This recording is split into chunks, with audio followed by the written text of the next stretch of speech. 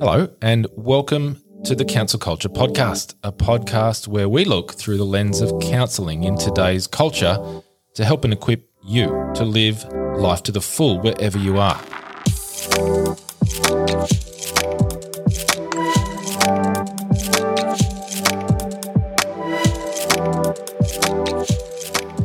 I believe that everyone should have access to and benefit from the core skills of counselling that help you do life well. Leading ourselves in relationships, mental and emotional health, work, and navigating life in these really fast-changing times. My name is Nicholas Marks, and it is my pleasure to host Counsel Culture.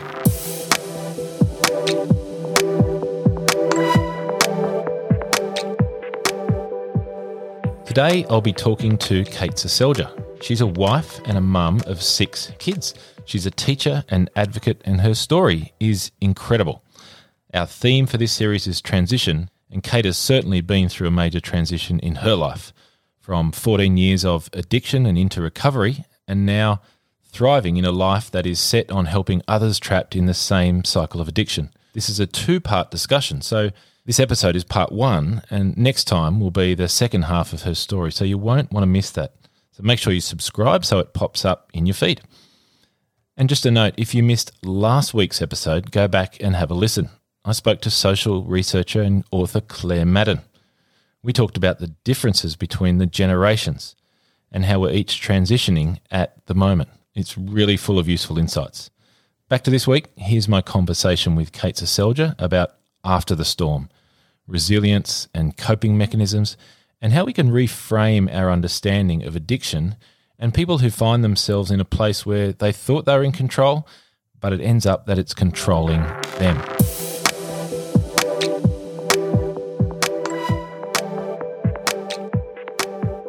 Hello, Kate, and welcome to Counsel Culture. Thank you so much for having me. I'm looking forward to our chat. Yeah, it's great. It's great to have you here. I'm likewise really looking forward to this. And we're going to cover some ground today. Before we do that, can you tell us a little bit about yourself? Sure. I'm a mum of 6 and I've been married for nearly 22 years.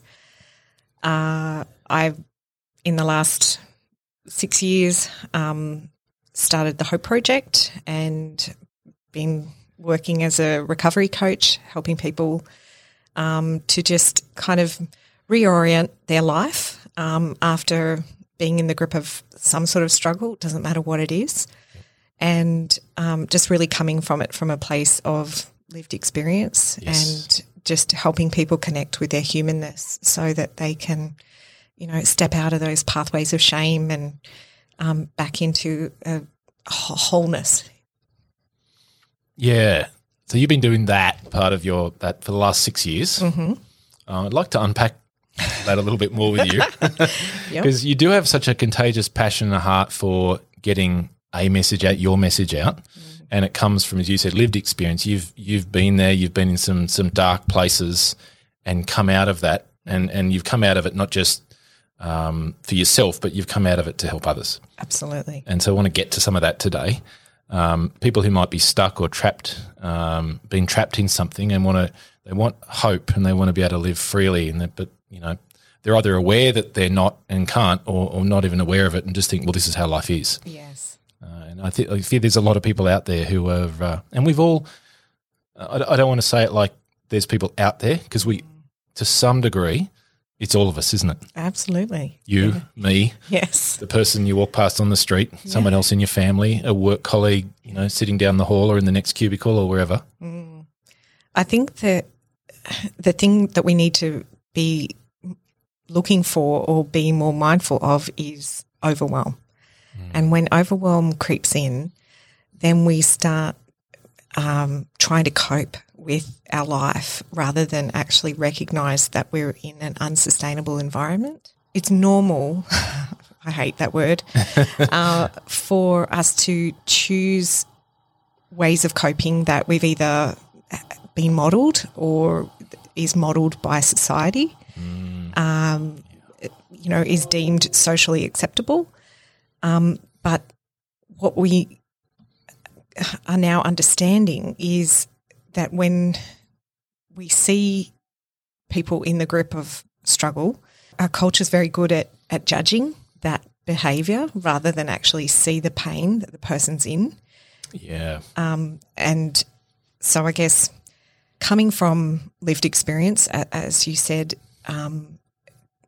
when I was 18, I went to a club for the first time with my boyfriend, and he was playing poker machines, and I thought, well, I want to spend time with him, so I think I'll just sit alongside him. And very quickly, I was just really swept up by how addictive poker machines are. I'd never understood them as being any kind of threat or a dangerous product. I thought that, you know, they were just part of the social landscape. And when I was putting my whole wage through in an hour on payday, I just couldn't understand what was happening. I felt very overwhelmed. I felt very ashamed. I felt very confused. And I was at that point too scared to kind of ask for help. And that led to, you know, me really attaching shame to what I was experiencing rather than see it as, you know, an issue that not only myself was facing, but so many Australians in our country, that over 400 people a year take their life because of gambling. Really? Yeah. And I did not know that. no, I didn't know it either at that time. I felt like I was the only one that was struggling with it. And so I continued to try and, you know, hold up a facade that I'm okay for a long time, even into my marriage. And I got to 2012. I was 32, pregnant with our sixth child, and I wanted to take my life. I just felt like I couldn't keep existing like that anymore. And I'm so grateful that, you know, Zoe stopped me from making that decision. And I'm here because I connected to my own humanness and was able to recognise that the pain and that discomfort that I experienced, we need to take note of it as a society. Like, our pain has merit, and what we don't do when we just individualise issues like that is see the bigger social context and understand that we're supposed to help others who are experiencing that same thing. Yes. And help, you know, correct our social environment. So you were 18, it's very young, and did you start to come out of that? Did you say you were 32? So 14 years later? That's a journey. It was a very long journey, and it wasn't every day, but it was always coating me. Yeah. You know, it didn't really go away in those 14 years. No, it just felt like I had just made this profound mistake in my life, and I thought that I had disqualified myself from being worthy and whole and able to have joy and success and all of those things. I just kept thinking, you know, if somebody paid me a compliment, I'd say to myself, yeah, but if you really knew me, you wouldn't say that. Yep. You knew what I was really like. Yeah. And if that's the story you're telling yourself over a period from that, you know, quite young, 18, for 14 years, that's the story that you're hearing about yourself from yourself, that would have been really sinking in. Just constant. Identity level. Yeah. Verbal abuse of myself. Oh, wow. Yeah. And just robbing myself of moments of joy because I just felt like I just wasn't fully connected to myself, and so I wasn't fully connected in my life. There'd been a fracture, and that healing came when I was able to just breathe again and no longer feel alone in my struggle. I managed to see an incredible counsellor, and she just said to me, you know, you need to tell me what you like about you. And I just burst into tears. I was like, what? One question. Yes. And up until that point, you know, I'd tried several times to get help, and it was always about, you know, well, are you gambling or are you not gambling? But there was something deeper happening, and I think that that's definitely been the focus of my work, is to help people connect to themselves, to the truth of who they are, and not what has been, you know, demonstrated by their behaviour. Because if we judge if we judge at all, which as humans we can tend to do, it's not our role to judge, but it's easy to go there and can be quick to go there, kind of, on ourselves and on others. Yeah. Were you judging yourself? Definitely. Yeah. I just thought I was such an idiot. I couldn't believe how much money I'd lost. I was always trying to, like, get back, you know, like that phrase. I was trying to get back to. It took me a little while to realise I was trying to get back to being 18 and never ever walking in a club. Yeah, if I could go back. If I could just go back. And Have a do-over. Yeah. And that, you know, I realised, you know, I think I was about a year into my recovery. I thought, I've spent 14 years trying to go backwards. And, you know, I thought, it makes sense. You know, if you're only looking at your life through the lens of regret, then you're not, you don't have the clear vision to be able to see where you want to go. And that was just a huge mental shift that made such a difference in me waking up each morning with intention and deciding how I wanted to just live that day. I'm going to use a term. What did rock bottom look like for you? Did you know you were there when you were there, or like did you say I need to get to rock bottom and then I'll come back, or you just were there and you then realised I'm there? I think that is one of the myths about addiction, that you have to reach rock bottom. Yeah. I think often it turns out that way because there isn't enough language or support or compassion around people where they're at. I definitely felt that deepest level of despair that evening that I almost took my life.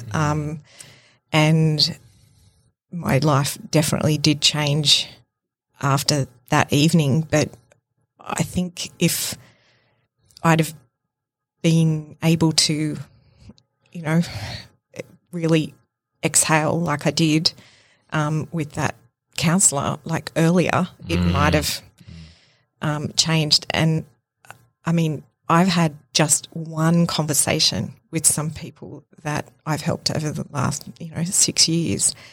And just from one conversation that helps build context and understanding around people's lives, their lives have taken a completely different trajectory. It can be as seemingly little as a question, kind of, or one conversation that can be a game changer. Yeah.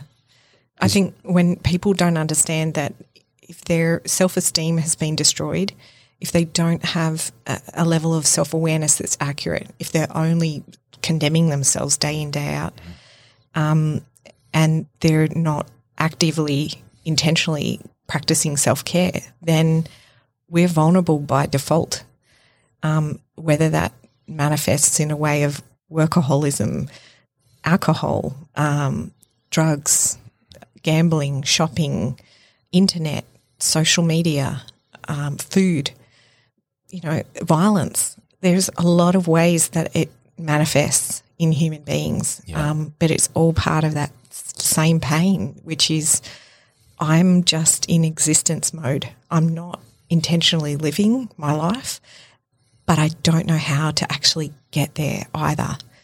And that's something we really miss the mark on, is helping people understand how to be a human being. We've set people up for failure in trying to make them think they have to be perfect. Yep.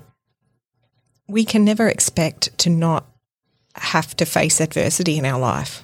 You know, you will lose a job, you will lose a partner, you will lose a pet, you will lose a loved one. That is going to happen. Suffering. There is suffering in our world. Yeah.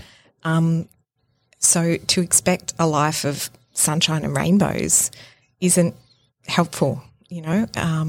One of those things that you hear all the time, I just want to be happy. Well, that's okay, but you have to be okay to grieve. You have to be okay to mourn. You have to be okay to be, you know, have healthy anger where you fight for something or someone or, you know, all of the whole gamut of feelings are there for a reason. There's not just happiness.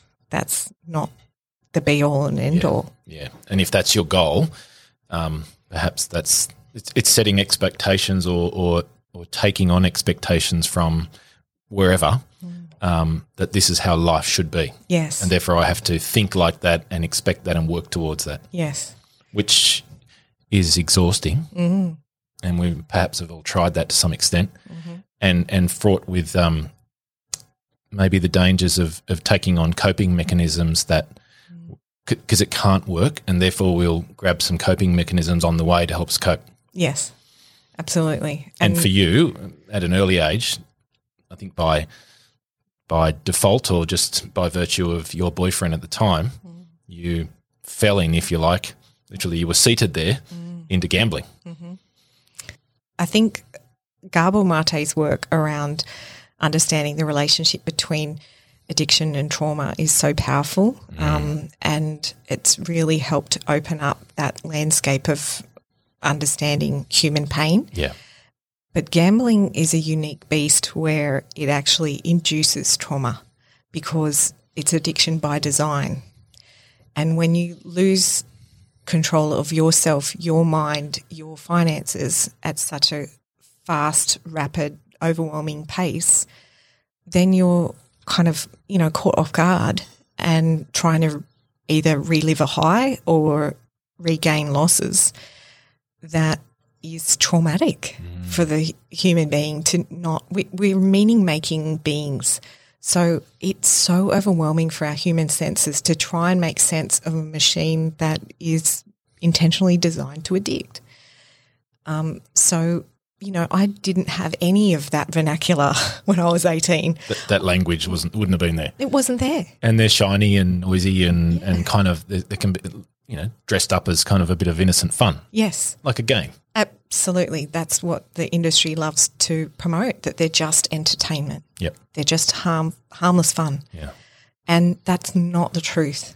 They are designed to relieve you of your money in the quickest amount of, you know, time.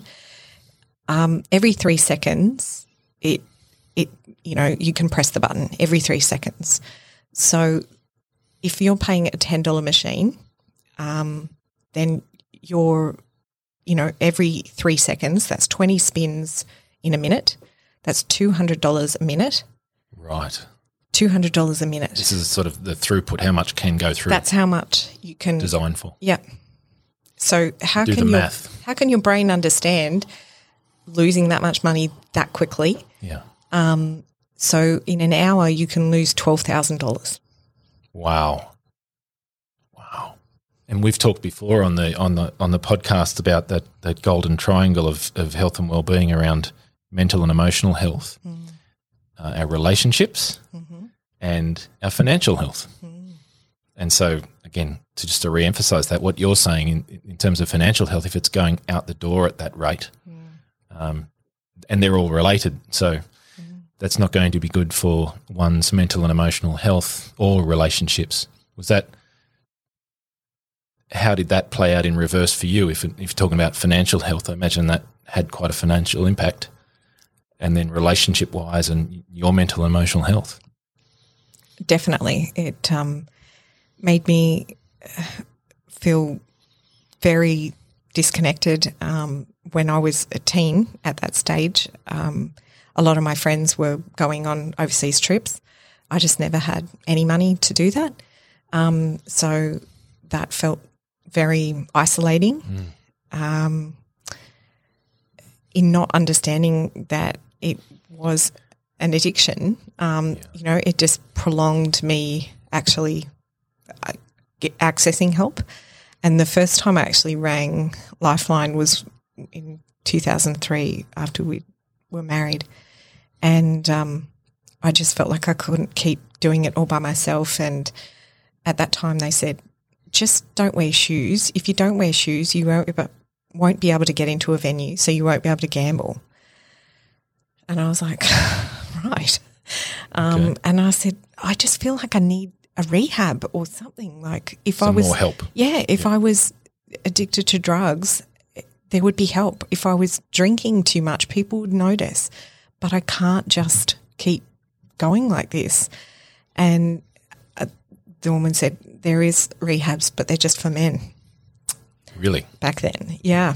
And I was like, oh my gosh, now I'm the only woman who's struggling with gambling. That excellent, you know. So another thought. Another, of there is no help, you know, that just, so, you know, on that subject of hope, you know, I felt like every time I put my hand up and I just wasn't met with the right level of help or connection to my own humanness, there was just this attitude of, well, we've got our life together. Why can't you get yours in order?